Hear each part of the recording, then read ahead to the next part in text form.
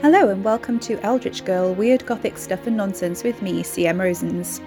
We're going to be continuing the serialisation of my first published novel, The Crows. Content warnings are to follow. The theme tune is by Gemma Cartmel. The illustrations in the books are by Tom Brown. You can buy the books either direct from me from my Ko-fi shop, or you can buy them from any ebook online retailer, and the paperback currently from Amazon only. If you do want to buy me a coffee instead of buying the book, you can do that via my Ko-fi, which is www.ko-fi.com, so that's ko-fi.com/CM Rosens. Sit back, relax, and enjoy the podcast. Content warnings for Chapter 3. I don't know where to start with this. Bad taxidermy. Yeah, that's about it really, I think. But bad taxidermy in the context of a little bit of gore. Yeah, it's not too bad, this one. Oh, and strong language, obviously. All a bit gothic. I hope that's all right. Anyway, we'll see. Chapter 3. Meet the Locals, in which Carrie joins the History Society. 18th of April. It had been a bloody awful day. His far sight was on the wane, as it usually was this time of year, and Gran had withheld access to the family shrine for the boost he needed. "No, Ricky, my lad, no going down the cellar for you, not until you promise." "Ain't promising you nothing, bloody old bitch, I'll do it another way." The cottage door slammed, shutting out the world.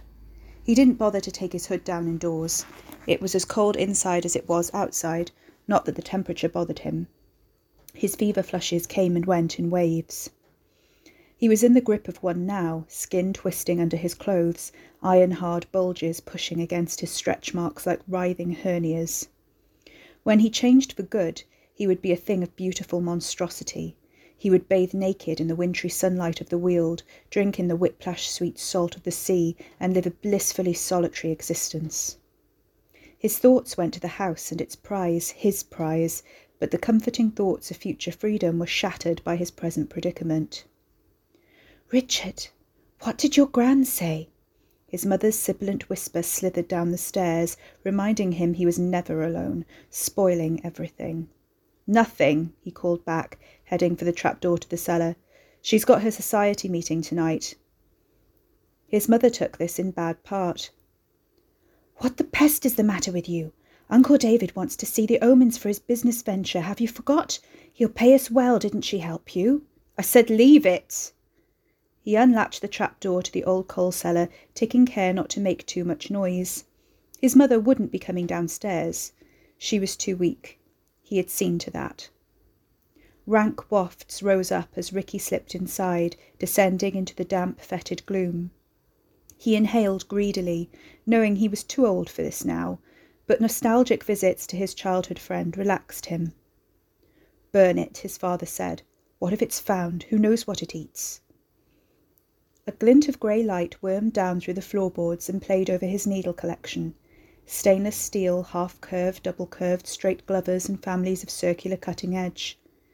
He took his time to select the best for the task, threading it with care and snapping the length off with his teeth. "How's the patient?" He turned to the figure strapped to the wooden wheel, its hooded head lolling forwards. "Easy, Gerald. We'll patch you up, don't you worry." There was no sound. Gerald flopped, limp, against the restraints binding him upright. Ricky experienced the usual twinge. He promised himself he would get rid of Gerald. It couldn't last much longer. 18 was antique in stuffed toy years. The rip in Gerald's side was quite bad this time, curled brown leaves sticking to the stitches. Ricky fingered these thoughtfully. Gerald never left the cellar. Where did the leaves come from? He stuck his finger deep into the wound, poking a wriggling mess of maggots and putrefaction. He withdrew it and inhaled the stink that stuck jam-slick to his skin. "Gran wants me to be her little spy," Ricky complained, picking out the leaves and starting to sew, stinking gut ooze coating his fingertip up to the first knuckle.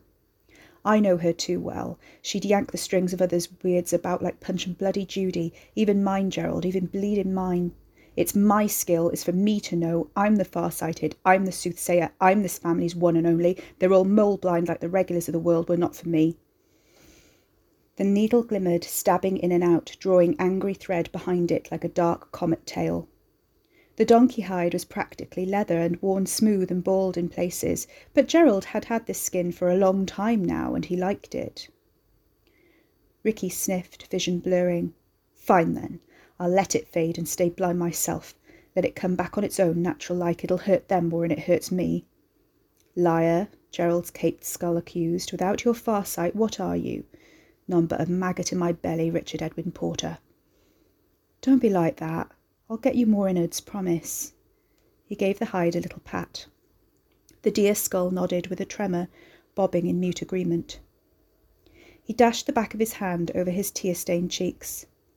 I'm a tool to them, he sniffed. Ain't I? Just a tool. Gerald commiserated. What? You're not a tool, Ricky objected, gravel gruff. Steel gleamed. The needle pressed a thin indent into his acid-white fingers. Nah, that ain't true. I'll sew you up and I'll unstrap, you see. Will you move for me if I do? Gerald only shivered with the movement of the needle, antlers dipping. Gerald never moved when Ricky was watching. Never had. Nah, I know you're a toy, he muttered. If you're a toy, I should get rid of you, shouldn't I? Childish, stupid. He stabbed into the hide again, finishing off the repair with a vicious sniff. Well, fuck me, hey? Fuck me. It had been a while since he had allowed himself a good self-pitying wallow. He put the needle away, pouting, round-shouldered. I don't know why I keep you around. He tilted the wheel on its axis, lying the 6-foot figure flat on its back, antlered skull staring up at the floorboards above with cornflower-blue eyeballs. They needed replacing, too. Ricky loosened the straps. Long, mismatched canine limbs sagged, protruding awkwardly from the donkey hide. Look at you, bag of bits and bones. He sniffed again, swallowing a lump of mucus. Heh, look at me, fucking crying. Hell's bells and buckets of blood. Folding his arms, he regarded his amateur taxidermy creation. Gerald had seen much better days, once a magisterial sentinel in Ricky's father's old cape, towering over the much younger Richard with a benevolent air, his only friend. Now he was a relic, a weakness, a bloated body full of straw and maggots. She'll let me in soon, her next door, Ricky said, thinking of the straw-coloured blonde with her long stride and sad eyes. Then I'll show them what I can do. I don't need Gran. I'm not the family toolbox. I'm my own me. Gerald didn't blink. He stared at the dust and grime above, lifeless, chinks in the boards lancing him with stab wounds of light.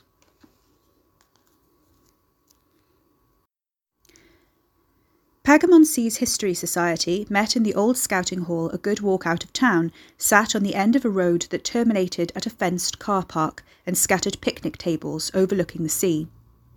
It was a large, single-storey hall of dark green concrete blocks with a rusty tin roof, bearing the old remnants of the Boy Scout logo above the door. Pushing open the heavy fire door, Carrie entered a musty land of electric heaters and utilitarian furniture, the space lined on each side with stacked tables and hard black plastic chairs that left scuff marks along the linoleum floor. The small gathering of people in the central ring of chairs turned as she approached, and Carrie found herself taking a step back. Which one was Mr. Bishop? Perhaps the older gentleman with the loud check jacket and awful toupee. He stood up, approaching with an extended hand. Caroline Rickard, I presume. Thank you for your email, my dear. Welcome. Carrie's heart leapt into her throat and hammered for release. She shook his hand as firmly as she dared, while what felt like thousands of eyes fixed her with curious stares. Welcome to our happy little band. Their self-elected spokesman released her from his enthusiastic grip, florid and jovial. I'm the Vice Chair, Mr. Bishop's second-in-command, so to speak, widely knowledgeable on several topics, but classical history is my specialist subject, as it were. Colonel Mark Curtis, at your service. He stood to attention, a gentleman from another age. Carrie forced her lips into a twitchy smile. Nice to meet you, Colonel. The The Colonel's lively chocolate eyes twinkled over the bridge of his Roman nose. "Not often we get new blood in our humble circle," he said, offering her an empty chair. "Do take a seat." Carrie, rubbing nervous hands along the seams of her jeans, made her way into the circle and sat down. The woman across from Carrie, a severe-looking retiree with an uneven weathered tan of a persistent gardener, gave her a faint smile.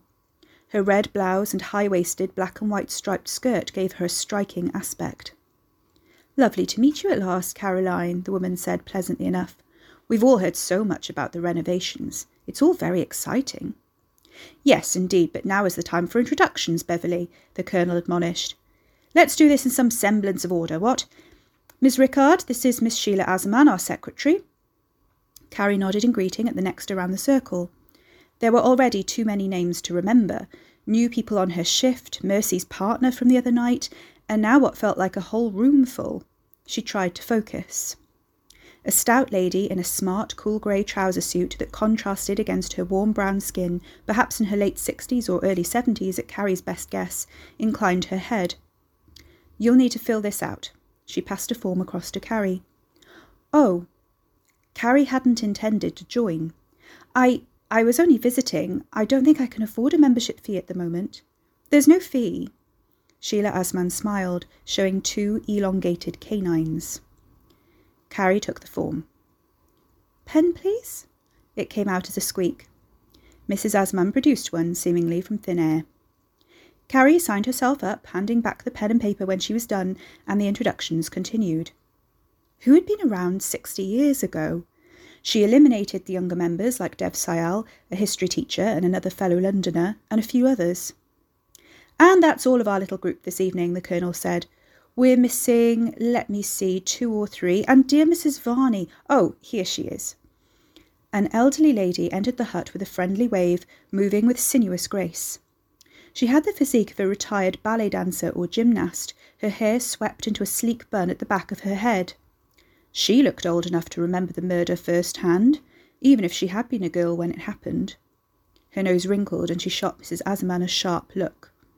Mrs. Asaman eyeballed her, unflinching. Mrs. Varney growled, actually growled, in the back of her throat. Now, ladies," Colonel Curtis said, "I thought we'd agreed to put the tea rota business behind us. Janet, this is a new member, Caroline." Carrie gave a shaky smile, which was met with a piercing appraisal.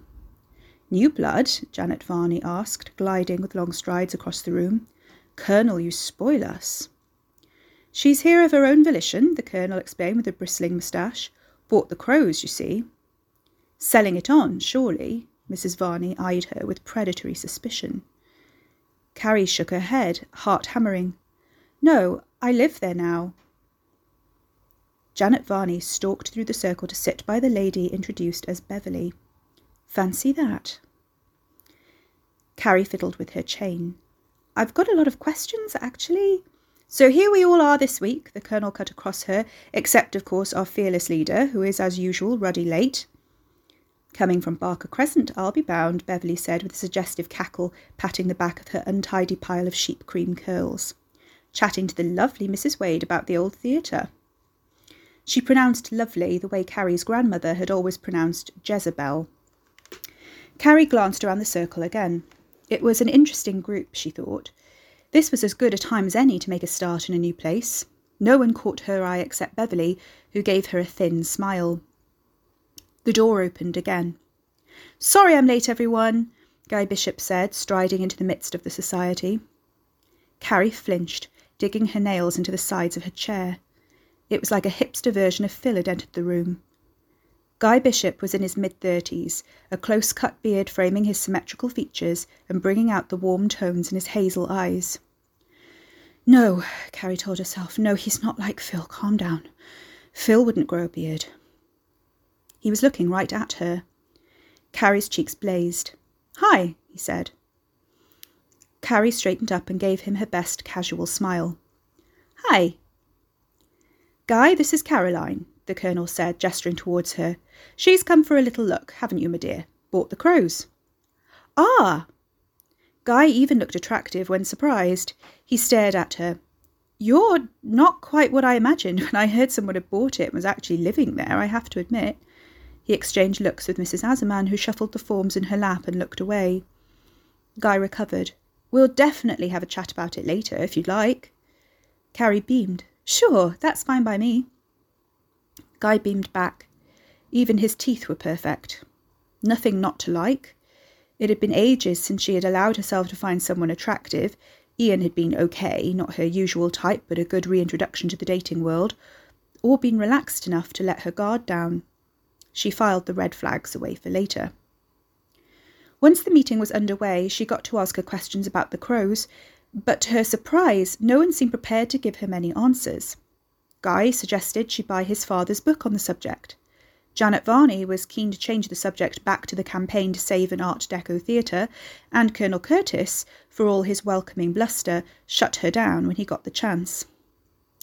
"I just wondered about the girl they found," she said finally, after being brushed over again by the Colonel. Beverly's focus became razor sharp. Carrie squirmed. In my house, in the 50s? "We don't talk about that, dear," Beverly murmured, loud enough to carry across the circle. She spoke with a slight affectation, as if deliberately masking the more natural local accent underneath. "Miss Rickard, some of us do not consider the 50s history as such, given we lived through them," Colonel Curtis said, raising his voice and taking odd punctuating breaths as his face darkened into an unhealthy beetroot stain. The switch from Ms. to Miss didn't escape Carrie's notice. Her cheeks burned. The Colonel ploughed on, face darkening with effort. "Apart from that, I, for one, am of the opinion that ghoulish considerations of other people's misfortunes are, at best left to the gutter press." His chest heaved. Carrie quivered, falling back into the well-worn groove of appeasement. Phil had trained her well. "I'm sorry, of course you're right. It's just awful. I didn't want to upset anyone. I'm so sorry I asked." "It's all right, Uncle Mark," Guy muttered, but couldn't quite meet Carrie's eye. Carrie spent the rest of the meeting in silence, cheeks burning with humiliation. By 9 o'clock the meeting was over, and Carrie had learned a lot about Pagamonsee's theatre scene in the 1920s, but very little of actual interest to her. Guy and the Colonel stayed behind to stack the chairs. As the others filed out, Carrie busied herself with helping clear the hall to show willing and make up for her earlier faux pas. Beverly approached her, not to help, but to point out she was stacking the chairs too high. Carrie flushed, but Beverly wasn't done. She hovered, observing. "You're settling in all right, are you, dear?" the older woman asked in tones of maternal concern. "It must be lonely for you, all alone in that big place." "I'm not lonely," Carrie insisted, lying. "It's great here." Beverly studied her with a faint, disbelieving smile. "Would you like to come for tea with me one day this week?" Carrie wasn't sure she did, but it was the first invitation of this kind she'd had, so she smiled anyway. "I'd love to, thanks. It's Beverly, wasn't it? Is there anything I can do? Do you want me to bring anything?" Beverly beamed, the apples of her cheeks growing pink with pleasure. "Oh, bless you, no. I have my grandson for that. Ricky is ever such a good boy. Always brings me my shopping on a Friday." Her watery eyes narrowed. "He's our Letitia's boy. Neighbours of yours, Letitia and George are?" "Neighbours?" Carrie didn't have any neighbours. She wondered how far away the nearest farmhouse was. "At Bramble Cottage, dear." Something clicked. Really? She couldn't believe anyone lived there. The cottage was a wreck. "Haven't you met our Ricky? Always in the woods he is, been telling me all about it up there, all the work." The grey in the trees, Carrie thought. Not Phil, a creepy neighbour. Great. Lovely boy. Always calls by once a week at least, drops my shopping off and has a bit of tea. Can't do enough for me. I wish the others were the same, but there we go, that's families for you, isn't it? She sniffed, accent broadening as her tone darkened. You'd think our Ruby would call her old mother once in a while, but oh no, not her. Gone to be with the rather bettermost sort of folks, hasn't she, marrying that young blood fellow and taking herself off to Lancaster. I never could have bear that chap. Got a jacuzzi in the garden now, she has. In Lancaster. Imagine that. I says to her, Ruby, I says, it's a poor lookout for you if you want to swap the love and support of your own flesh and blood for a few bubbles up your... Sorry to interrupt, Bez, but we have to head off, Guy cut in. Carrie winced apologetically, empathising with the errant Mrs. Ruby Youngblood. Sorry, so do I. I'd love to come for tea, though. Oh, well, when you're not busy. Beverly squeezed Carrie's upper arm with a disconcertingly strong grip. Not a lot of meat on you, is there, dear? You're like our Katie. She's a scrawny little thing. Well, we'll fix that. Come over tomorrow at 7. I'm at the end of Seaview Road. Wonderwick, that's me. Carrie smiled. She finished work at 6. I'll see you tomorrow. Guy gave her a shy glance. Can I give you a lift? He asked. No, thanks. I'm honestly fine, Carrie heard herself say. Are you sure? Guy's perfectly smooth brow creased in the middle. I'm dropping Sheila home too. It's no bother. Carrie hesitated, as if accepting would consign Guy to oblivion. If you're sure... She tested his resolve. I mean, I do live in the Bermuda Triangle of Sussex. Guy laughed. Don't listen to all that. It's fine. If Carrie's inner voice had boots, it would have kicked her in the brain. Shut up and get in the car. After you, Guy said. He waved good-night to the Colonel, who cheerily waved back. Night, Uncle Mark.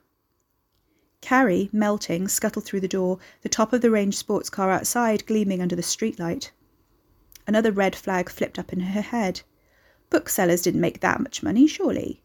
But perhaps business was booming, or Guy had an inheritance, or family money, or something like that. It wasn't any of her business.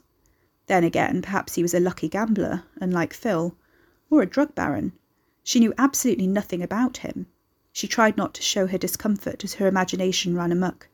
He was probably an axe murderer. I'll get in the back, Mrs. Asman said, clutching her bag of folders and pens. What did Mrs. Wend want? Carrie helped Mrs. Asman unload her things onto the back seat. The name rang a faint bell. Beverly? Oh, just being friendly, I think. Everyone's been really nice. No, they haven't. Mrs. Asman looked her dead in the eye with disconcerting shrewdness. I know the people in this town. You're lonely. Carrie froze, hand tightening on the edge of the car door. I'm fine. No, you're not. I can tell. Mrs. Asman gave her a small twitch of a smile. I suppose you've heard your house is cursed. It isn't, Carrie retorted, cheeks burning. Sheila Asman chuckled. Oh, I know, but people do believe a lot of rubbish. You'll make friends. Just be careful who with. With that, she climbed into the back seat, letting Carrie close the door for her. Nice car, she said, sliding into the front passenger seat, letting the luxury envelop her. Guy patted the steering wheel. She's my baby. I saw her and, yeah, well, I'm sure you can relate, right? Sheila Asman leaned between them, offering a packet of mints. I did warn him about buying on credit, she said to Carrie, but he wouldn't listen to me. Guy shot her a sheepish grin and pulled off. They glided into town, headlights lighting up the road ahead. Carrie cracked the window and took a deep breath of salty air. Thanks for letting me join, she said. It was really interesting. Is that all the members you have? Sheila sighed. We used to have a lot more, but these past few years have been very disappointing. A lot of the older members have passed on, you know. Younger ones come and go. My granddaughter used to come with me, but then she took up the guitar, started playing in a band at school. You settling in all right? Guy asked Carrie, finally, forcing a cheerful tone. It's a nice place once you get to know it. Carrie smiled. Yeah, Beverly invited me over too, so that's nice. Guy turned into a street that bowed like a crescent, bordered on either side by similar crescent-shaped streets. Great. Good to hear. Mrs. Wend is a generous lady. Here we are, Sheila. This time it came back to her in a rush, Mercy warning her against the Wend family over dinner at the Ram. Her eyes widened in the rearview mirror, catching Sheila's amber gleam in the dark. They pulled into the driveway of a block of flats, built in a style typical of modern private sheltered accommodation, a friendly light on in the foyer. As Guy got out to open the door for her, Sheila leaned in close to Carrie's ear, her breath hot on the back of Carrie's neck. She tapped Carrie twice on the shoulder. If you go to Beverly's, Mrs. Asman whispered, don't drink the tea. Jumping with surprise, Carrie twisted around to stare at her. Guy opened the door. Have a good evening, Mrs. Asman said at her normal volume, getting out and slamming the door. Carrie's skin crawled where Sheila had tapped her. It felt like a signal of some kind, something she couldn't interpret, like another warning. Guy didn't seem to have heard what she'd said. He saw Sheila into the foyer and returned to the car with swift, long strides. As he got back in, Carrie licked her lips, shooting him a quick glance. "Thanks for the lift." He coughed, suddenly coy. I don't suppose I'd be able to see what you've done with the place, would I? Not now," he added hastily, "but sometime when it's convenient. I used to go there when I was a kid." "Don't tell me you nicked stuff too," Carrie said, laughing. Guy turned red. "Oh, God! Who have you been talking to?" "Did you?" He made a strangled, guilty sound. His hands briefly lifted off the steering wheel.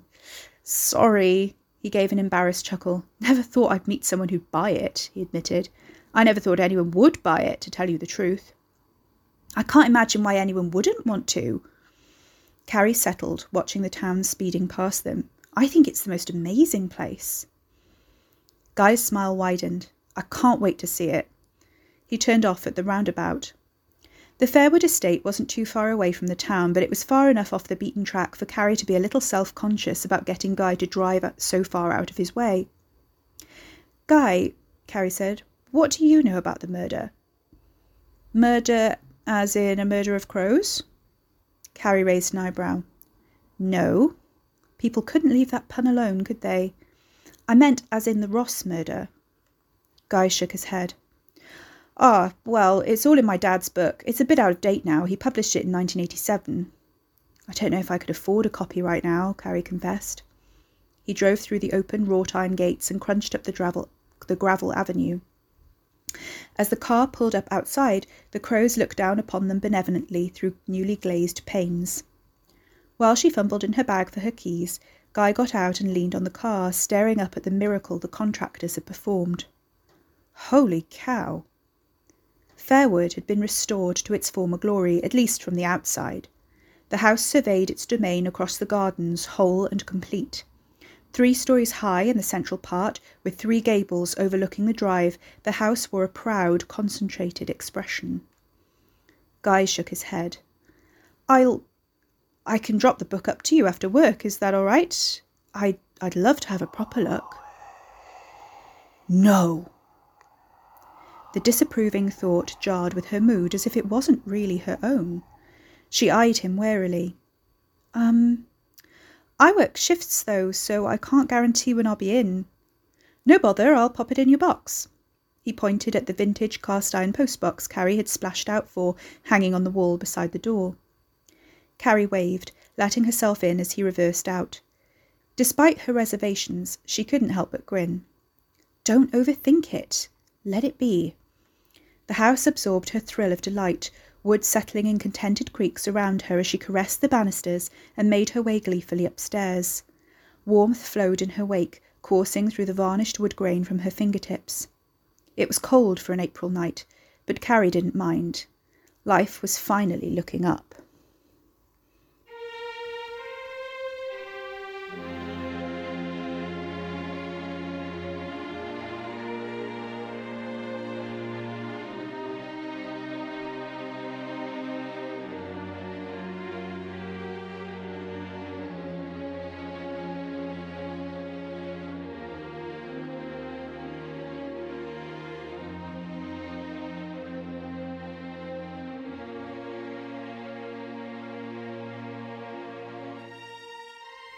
Thanks for listening to this chapter of The Crows. The tune was by Gemma Cartmel. Illustrations in the ebook and paperback by Tom Brown.